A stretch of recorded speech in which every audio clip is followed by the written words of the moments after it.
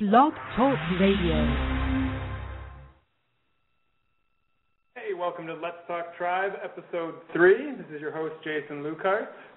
I'm talking this week from Southern Oregon. I was supposed to be flying home tonight and recording tomorrow, but apparently in San Francisco they were painting runways, and so they canceled flights from small airports. I'm not sure if that's true or not, but that's what they told us, which seems like the most ridiculous reason to cancel a flight ever. In any event, I'm here tonight. It's been a pretty good week since the last podcast for the Indians. They finished up a successful homestand by taking 2 of 3 from the Twins, and then started out on a long road trip, 11 games in 11 days on the road, and started out against the Orioles. They just finished losing tonight a few minutes ago, but still a split of the 4-game series against a good team. The Indians are 40-38. They're only 2.5 games back of Detroit. The Tigers seem to insist on not playing to what everyone sees as their talent level, and so the Indians kind of still in it. And 3 games back of Baltimore, who's holding the wild card, the second wild card right now. So all in all, I think things going pretty well. We've got the road trip continues in Chicago this weekend with 4 games, a doubleheader on Friday. I was supposed to be at that doubleheader, but I'm not sure I'll be able to now because of the travel situation. I'm hoping to get back and make it maybe middle of the first game. We'll see. The White Sox were off today, so they've sort of got a leg up on the Indians, but the White Sox are also pretty terrible this year, so probably shouldn't be any excuses playing against them. We'll see how it goes. It'll be my first chance to get to an Indians game this year, so I'm looking forward to it. What else is going on for the Indians? Asdrubal Cabrera and Chris Perez have both been activated from the DL and should be back for the doubleheader tomorrow. So it's good to have them back, get the regular team. And Jason Kipnis has been on fire. Hopefully he can keep it up. And with any luck, I'm having a little problem getting my guest on the phone here, but I think maybe I've got him. And if I do, I'll bring him on in just a second. I'm going outside the Let's Go Tribe community for my guest for the first time this week. He's from our sister blog at SB Nation, Southside Sox, the Chicago White Sox blog. I figured with 4 games coming up against them, it'd be fun to talk to someone and maybe vent about the Tigers a little bit. So fingers crossed he's here for us. Mark Primiano is my guest this week. Mark, are you there? Yes, I am. It's good to have you. All right. Thanks for having me, Jason. Sure. I'm really becoming a podcast expert here. Well, welcome to the show. Thanks for joining me. Oh, no problem. Thanks for having me. So you're a White Sox fan, I know. How did you become a White Sox fan? When did you become a White Sox fan? Kind of just was born into it. My dad, his family he's one of 10 children, and when he was growing up, my grandma would take the kids to whichever side of the city had opening day that day for baseball, because they used to alternate. Sure. And so, half the kids wound up being Cubs fans, and the other half wound up being Sox fans. Luckily, my dad is one of the 5 that wound up being a Sox fan. And so as a kid, we always had, him and my uncle would split weekend season tickets. And so nice. Once a month or so, I'd get to go to a game, and it just kind of stuck. I didn't get heavily into it until high school, but that was, around probably age 16 or so, it just clicked. And this is what I decided to use all my free time on. So what seasons are we talking there? When were you in high school and becoming a huge fan?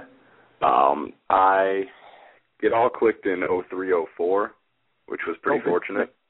Yeah, really good timing. It was I was at a game against, I want to say it was either Detroit or Anaheim in 2004, where I saw one of Willie Harris's 12 career home runs. They lost in extra innings, but it all just was just yep. I don't know. I bet my parents the day that A.J. Pierzynski signed that if the Sox won the World Series, I would get to ditch class and go to the parade, because that would be my senior year. And once a month, I reminded them of the bet. And so on my dad's, 47th birthday, I got to ditch high school to go up to the World Series parade. I was a senior in high school in '97 when the Indians were in the World Series and were leading Game 7 in the 9th inning, but we didn't get a parade, thanks to Jose Mesa. Goddamn Marlins. So, big fan for about 10 years. Did you have like a favorite player from back then, or? When I was a little kid, it was Ozzie Guillen because I was an idiot. When I was very young, I remember crying the day they traded Jack McDowell. Sure. He played for the Indians a while. Yep.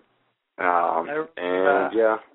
It was impossible to not love Frank. McDowell played the national anthem before a game on his guitar one time, which was pretty cool. I think he's still doing band stuff. I met him at Menards a couple of years ago out here. That's a big gig. Yeah. Well, no, he wasn't playing. He was just signing. It was a grand opening. Oh, I see. I thought you meant his band was playing at a Menards grand opening. That would be very, very sad. It's funny you talking about Willie Harris's 12 home runs. I don't know if you've ever heard of Dwayne Kuiper. He played for the Indians back in the 70s and had one career home run and a pretty long career. I don't know how many years he played, but he had a full career. He was one of the announcers in MVP baseball games, right? Yeah. Yeah, I know Dwayne Kuiper because of that, yeah. There's probably, back then there were probably about 8,000 fans a game for the Indians, but there's probably 100,000 who'd say they were there for his one career home run. A huge White Sox fan. How closely do you follow the rest of baseball? Are you really focused just on the Sox, or do you keep an eye on everything else? I can't. Over the past couple of years, I haven't been able to focus as much as I'd like to, and as much as I used to in undergrad, because now I'm in vet school out at Kansas State. That unfortunately drags me away from baseball a bit, but I do try to keep it as much as I can. Yeah. So for me as an Indians fan, I'm sure you don't want to hear this, but the White Sox are one of the teams I sort of hate. And the Tigers, because they've been good recently, and the Yankees, because everyone should hate the Yankees. I can't really bring myself to care much about the Royals or Twins, but I'm from Chicago, and a lot of my friends are Sox fans. I feel like the Twins are a team that sort of tormented the White Sox. Who are the teams that drive you nuts? If I was your age, I would say the Indians, but I was too young for that 90s dynasty. Yeah, absolutely. I remember there being tons of Indians fans at the park when I was little, anytime Cleveland was in town. But I just don't have the formative memories of it. I remember Tigers fans being just horribly annoying, even when they were having those awful, awful years, like the 43 year. Awful years. Yeah, and their fans were still just horribly obnoxious and never made a lick of sense to me. The Twins, probably my least favorite team, though. Just Tigers' least favorite fans, Twins' least favorite team, just because that nonsensical streak where they just won the division every year and somehow just dominated the White Sox. Like a really mediocre roster. Yeah, it was just like, ooh, our best hitter is Torrey Hunter, and you're still winning like 90-something games. And you had Johan Santana, but the rest of the rotation was just garbage once Brad Radke retired. And it just never made sense that it worked like it did. Right. And those were years the Indians were pretty terrible anyway, so it just didn't matter to me that the Twins were winning year after year. But yeah, my best friend's a huge Sox fan, and he hates the Twins, so I wondered if you might feel the same way. I think it's just every Sox fan of the past decade, because of that ridiculous string of almost getting the Twins contracted to turning into just, we're just somehow going to make the playoffs every year, but lose in the first round. Get swept. Gardenhire's record is what, I think 3-19 as a manager in the playoffs. I know that much. Yeah, they won the ALDS once, but they've never won an ALCS game that he's managed. It's ridiculous. Well, I don't think you got to worry about the Twins this year, but I guess as a White Sox fan, you probably don't have to worry about much this year. Yeah, it's being really easy to just kind of zone out and watch other things. Yeah, I find that too. That sometimes when your team's really bad, that's when you start to pay a little more attention to other teams and get caught up on some of that stuff a little bit more. It can be kind of fun to watch a game sometimes that you don't have a big rooting interest in and just enjoy the game for the game. I find myself watching Nationals games for that reason. Yeah, they've got an interesting team. And I miss the Expos. Just really miss the Expos. Yeah. Do you read Jonah Carey at all? Yeah. Huge Expos fan. He's got a book on the Expos coming out. I don't think it comes out till 2014, but I'm sure it'll be a good read. Okay. Yeah, it was funny. Sadly, I had to retire my Expos shirt because it turned into a giant bit of bad luck for me. Just had too many rough days in the past year wearing it that it had to be retired, and it really makes me sad that I can't wear it anymore. Yeah, they had sweet uniforms. When I was little, I thought it was the Oxford logo.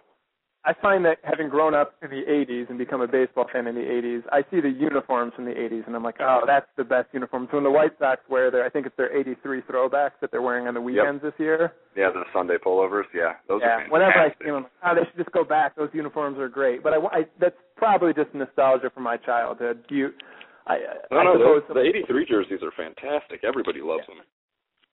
I think a lot of teams' jerseys 80s were great. There's a lot of powder blue, and apparently I like powder blue baseball jerseys. Nothing wrong with that. The White Sox were miserable this year. But I was looking a couple of weeks ago. At Let's Go Tribe, one of the things I do is every week I do like a recap of the whole AL Central, so I kind of do like a quick summary of what every team did. And a couple of weeks ago, researching that, I noticed that I think this is the 20th season since they switched to 3 divisions in each league. So 20 seasons that the AL Central has existed, and the White Sox have never finished in last place and only once finished in 4th place. So this could be really the first time in your fandom that they're really a bad team. Yeah. The last time that the White Sox were just god-awful, I think, was 1989, so I was a year old. Right. And so, the years where they got them, Alex Fernandez, Frank Thomas, and Robin Ventura all in a row. Yeah, they put that. Yeah, they haven't been. Yeah, they have not been horrible since 1989 when they went 69 and 92. Then the next year they win 94 games. Right. Yeah, I mean, as an Indians fan going back to 1986, I've gotten to experience everything. I've seen them about the worst team in baseball, and I've seen them in the World Series a couple of times. But the White Sox they haven't won the division a ton of times, but they've been pretty consistently like a solid team. There's a long streak of second place finishes. Like if you look from 96 through 2004, they win the division once, finish 3rd in the division once, and then finish 2nd in the division every year other than those. And it's just like, how? Well, I think one of the things that leads to is when you're an 85 win team, a 2nd place team, you always feel like, oh, we're close. We need to add a piece. So the White Sox haven't really rebuilt or stripped the roster down. But it seems like this year, do you think they're headed for some sort of fire sale and rebuild? I don't think it'll be a true fire sale because with being in Chicago and having Reinsdorf as an owner, the Sox will never have to just say, all right, punt. It's not like the Astros. It's not like the Marlins where they just, the Marlins have the money, but they have Jeffrey Loria. But it's not like, they don't have to just go, well, crap, we can't manage. I do think they're going to be trading off parts. And the farm system, there's been a change over the past few years. The White Sox screwed up tremendously down in Latin America. They had a huge scandal. The head scout was skimming money to put into, this will sound like a joke, but a gay bar down in Phoenix that he owned. And all the scouts got busted for it. It ruined their reputation down there. And then the Sox went out and hired Toronto's head of the Latin America area, Marco Patti. And they've been cranking out money down into Latin America. Apparently, they landed one of the top Dominican prospects is going to be signing for $1.6 million next week. I just saw that there. Zapata. And they're reloading into it. There were all those years of drafting in the middle of the draft and never going over slot. And that's why the farm system's where it's at. And, yeah, since they were always at that, 85-win plateau where it's like, all right, theoretically another piece is what could put you over, Kenny Williams always was willing to go get that extra piece.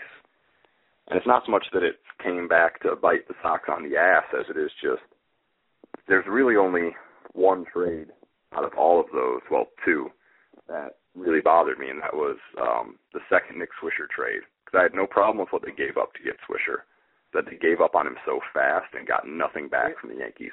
The best piece they got from the Yankees was Wilson Betemit. Right, and he had 4 great years for them.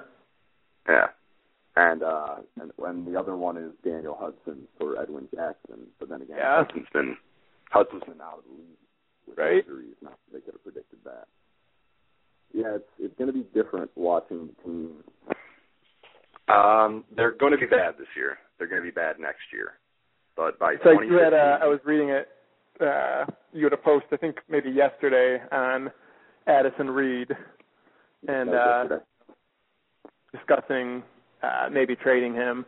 And I mean, the point you were making that, relief pitchers, closers especially, you get a reputation as a good closer and you suddenly become a really valuable commodity. But, aside from Mariano Rivera, Joe Nathan, there's not a lot of guys who are good in the role. So I feel like, and I think this is sort of what you were saying, that if you have a guy like that and you're not a contending team, that's the perfect guy to try to spin off because you can probably get some real talent back for him. And by the time Addison's a great pitcher, and I will be upset. It'll suck to see him go. He's very fun to watch. It's been a hoot watching him climb up. By the end of the season, he's going to be top 10 in the franchise in career saves. Right. But yeah, we're not going to compete until he's already in arbitration. So he's going to be making the bigger money, and yeah, he still won't be getting paid what he's worth. And they could easily get him to sign up for a long-term deal because younger players just seem so much more willing to do that now than even bother with free agency. But then, yeah, I also worry that you get a Joaquin Soria type situation where the Royals just kept holding on, thinking, he'll be here when we're going to contend again, so we might as well. And then he blows out his arm, and they get nothing for him.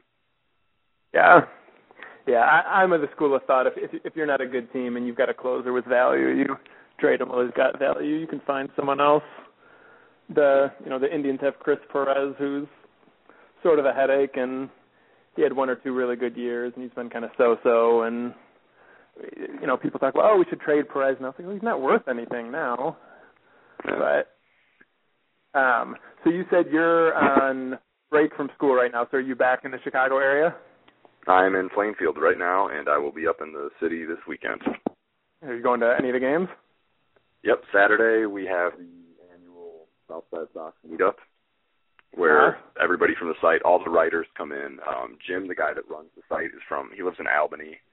One of the other editors is out in Seattle, and we all get together. We have a big tailgate. We go to the game, and then we keep drinking afterwards. Might be going up to the Blackhawks parade tomorrow, maybe. Right. Cool. So when the White Sox are playing the Indians, anyone on the Indians strike fear in your hearts? I've been a huge Carlos Santana fan since I don't know how you guys got him for Casey Blake. That still blows my mind. And Kipnis seems to do well against the Sox, so that could just be home cooking for him.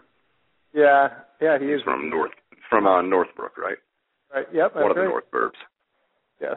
He's been killing the ball lately. I was writing this morning. He's been, I think his OPS entering today anyway. I haven't been able to look, but entering today, his OPS for June was 1,000, and he's got the best offensive numbers of any second baseman in the league. So it's been nice to see him step up. He came up in 2011 at the end of the year and hit really, really well. And he was a highly touted prospect. So there's sort of a sense of, this guy's going to be great. And then last year, he wasn't bad, but he certainly didn't step forward at all as a hitter. But this year, he started really slowly, but he's been on fire lately. And I view him as kind of an Ian Kinsler light. Yeah. Well, if you've seen his body type, I wouldn't call him an anyone light, but I know. No, just the hitting numbers. The stat numbers. Yeah. No, I mean, he's like a 20-20 type guy, and he's worked his way to being a a competent defender at second base and learn to draw walks, turn into a really good player. Yeah, you've got basically the same OPS for the past months as Adam Dunn, which when you can say that as a second baseman and say that as, like, good Adam Dunn, not bad Adam Dunn, that's pretty valuable coming from a second baseman. Yeah, absolutely. But I'm a big Santana fan, too. He's been my guy for the last couple of years, and he's playing well this year, too. We were talking a little bit this week about, I think All-Star selections come out maybe a week from today, a week from tomorrow, and that's got to be getting close. Yeah, who might make it? Chris Sale's got to be a lock for the White Sox, and maybe. No, it's Sale's going to be a lock. Jesse Crane deserves it. I don't know that he'll be a lock, but you're right. And he had like 30 straight scoreless innings or something like that. Yeah, it was 29 straight appearances without giving up a run. His ERA right now is .52. His ERA plus 837.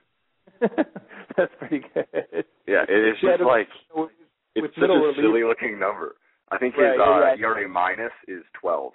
And it's just like the numbers make no sense to look at. It's like looking at Bond's numbers, but as a relief pitcher. Right. Yeah, it'll be interesting because you're right. His numbers are incredible, but as a middle reliever, since he doesn't have stays, it'll be interesting to see if a guy like him gets any attention for it or not. Yeah, like a setup guy like that. If it was like a really bad team that had no one else great, sure, you play. Like back when the Pirates were terrible. Yeah. Bring him in. But yeah, with Sale clearly going to be going, he's I want to say Chris Sale going into today third for pitchers in Baseball Reference WAR in the AL and fifth overall for BWAR in the AL. Yeah, he's been great. One of the things I do in that AL Central recap every week is list, my picks for who the top 5 hitters and top 5 pitchers in the league so far are. And I had Anibal Sanchez number 1 for most of the season, but he's been out for a while now, and so I moved Sale up to number 1 this week. I think you got him, Max Scherzer, Felix Hernandez. I think with Sanchez and Clay Buchholz in Boston being hurt, I feel like Sale's, he's got as good a chance at going for the Cy Young as anyone. Yeah, right now it's a race between Scherzer, Sale, and shockingly, Felix Hernandez has to be in the conversation, but Takashi Iwasuma. Yep. For Seattle, just ridiculous numbers. 2.26 ERA, 96 strikeouts and 107.1 innings pitched. It's been quietly great because he plays for Seattle and no one's heard of him, but he's not he definitely deserves to be in the conversation. Yeah. Do you care about the All-Star game? I know some baseball fans don't. It's something to watch. I hate the day after the All-Star game because that is the worst day of the season because you realize, oh my God, the season's more than halfway over. There's no baseball today. Yeah. And summer is just about over. In my mind, that was always the day. I think that was one of the first times I realized, like, holy shit, this is the line for summer being over because I used to be a lifeguard down the street from the house I'm at right now, but the house I grew up in. And if it was storm when we were teaching swim lessons, we'd always run over to Burger King. And I remember, I don't know what year it was, but the year Alfonso Soriano won MVP of the All-Star game. Yeah. He hit a home run. I think he was with Texas at the time. And I just remember reading a newspaper there and thinking, holy shit, school starts in like a month. And so, the All-Star game is always, it's more kind of like the signal that fall is coming to me than anything. Yeah. So I like watching it because I've always gotten a kick out of, like, I'll watch the Pro Bowl for a minute just to see all the offensive linemen with different helmets in one spot. I just like looking out at the field and seeing, like, 9 guys in different uniforms playing. Like, it just makes me smile and laugh. It's like Sandlot-esque, where you just have, like, a bunch of guys being like, yeah, let's just go play with whatever the hell we're wearing. And it just seems so random and chaotic that I really like the All-Star game. I usually pick the Home Run Derby as the day I drive back to Kansas for the summer. Right. Because if you drive 9 hours through Illinois, Missouri, and Kansas, the Home Run Derby actually becomes entertaining. And probably takes about 9 hours anymore. Yeah. Yeah, I like the All-Star game. I don't get worked up. I used to get really worked up about it and bent out of shape about who made the team and who didn't make the team. And I can't find the emotion to care about it that way anymore. But I like watching the game. It's fun to see that many players together. And That's one of the things I always loved about the Home Run Derby and still do love about the Home Run Derby is you see all the players bring their kids. Yeah. And you just see, like, everybody, and even the players, just the look on their faces when they're watching those home runs. Right.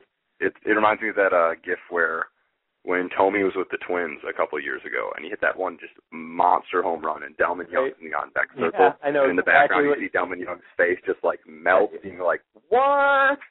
It's like anytime you see a professional athlete have a reaction like that to another one, it's always just so much fun to me to just be like, oh, you are human. Yeah, it's cool to see that they, still enjoy it that much.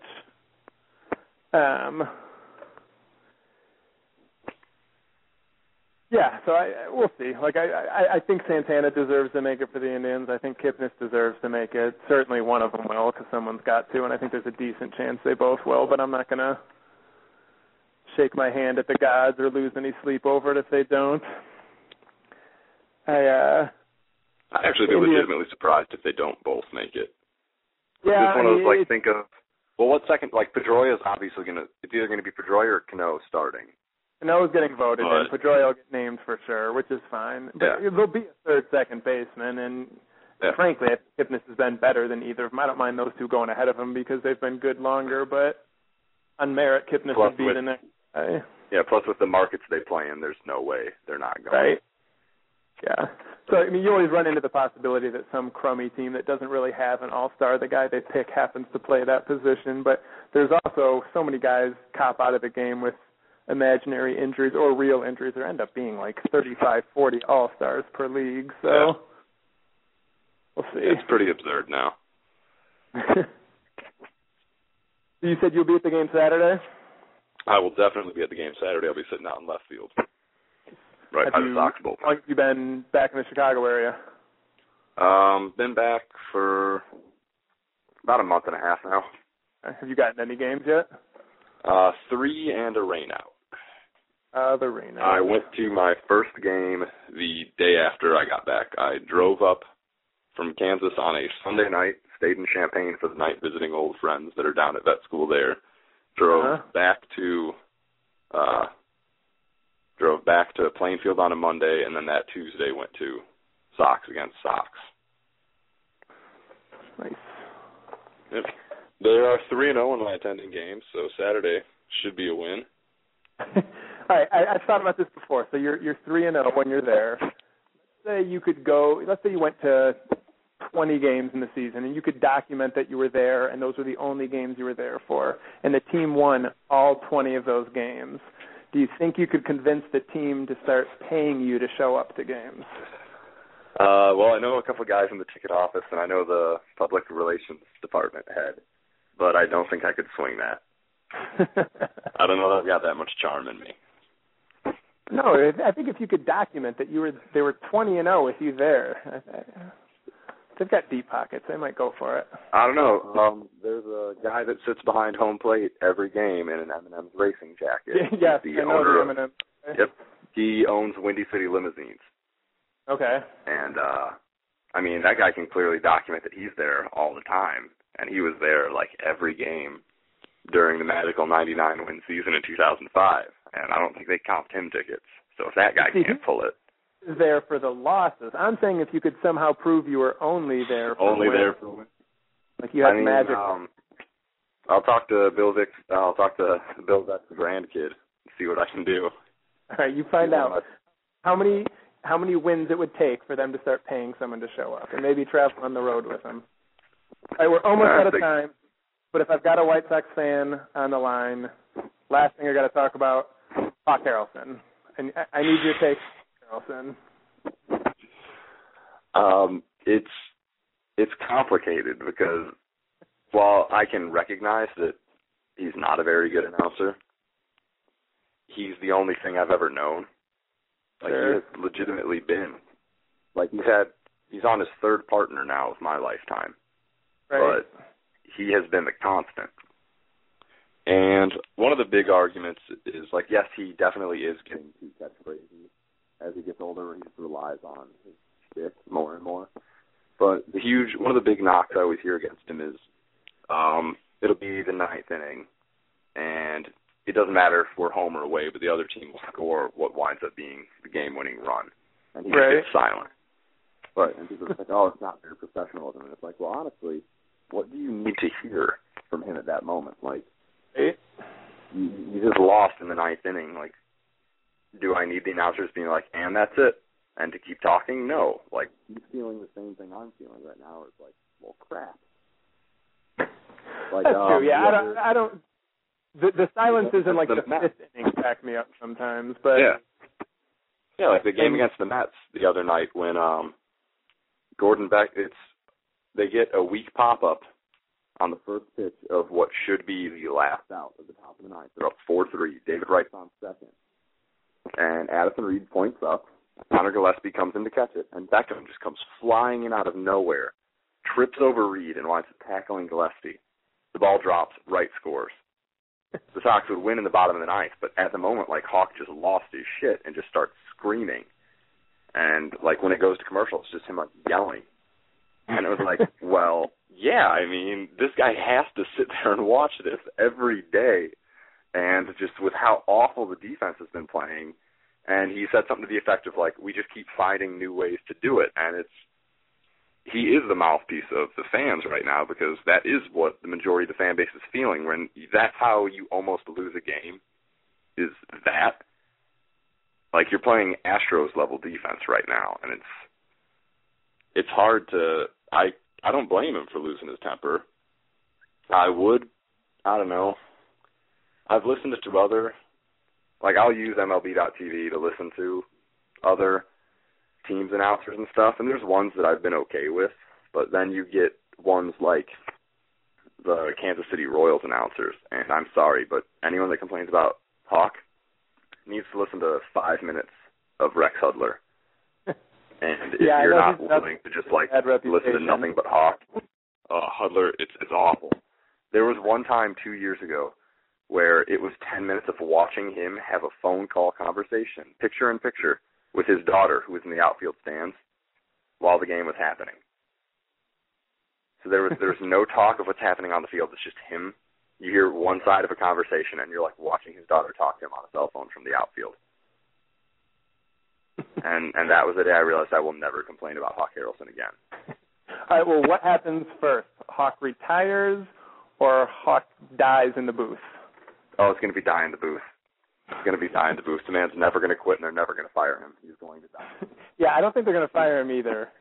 He's going to have an aneurysm on, like, a Carlos Gomez walk-off home run. Well, Mark, thank you for joining me. Have fun at the game Saturday. I hope the White Sox get crushed, but as soon as they're done playing the Indians, best of luck to them. And, you have fun at the doubleheader tomorrow.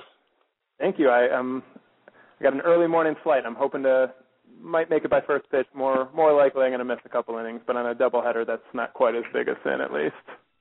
Nah, not at all. Have a good flight from Oregon. And hope to talk to you again sometime soon. Definitely. Take care. You too. All right, that was Mark Permiano of Southside Sox, our sister site for the White Sox. Yeah, that doubleheader is tomorrow, and then games Saturday and Sunday. The Indians have played the last 4 days and might be on fumes, whereas the White Sox were off. But I guess that just balances out that the Indians are the better team right now. We've get to see Trevor Bauer make his, I think, 4th start of the year tomorrow. He keeps getting called up and sent back down because they kind of play around with the service time and, frankly, let him work on things in Columbus because he's certainly not all there yet. But we get to see Trevor Bauer, I think, going in the first game, and then Carlos Carrasco going in the second game. So 2 guys with a ton of talent who cannot always harness it. So who knows what we'll get. White Sox have decent pitching, a pretty weak lineup, though. So Bauer and Carrasco hopefully both have the opportunity to be successful. And then Ubaldo, it's Ubaldo time on Saturday. Get excited for those of you who are big Ubaldo fans. And then Masterson going Sunday against Chris Sale in a big matchup. So that's the weekend. And then the road trip continues and finishes up in Kansas City next week and takes us to the 4th of July. So that's what we're looking at for the next week. Hopefully win more than we lose and gain a little ground on Detroit. I'll see you next week.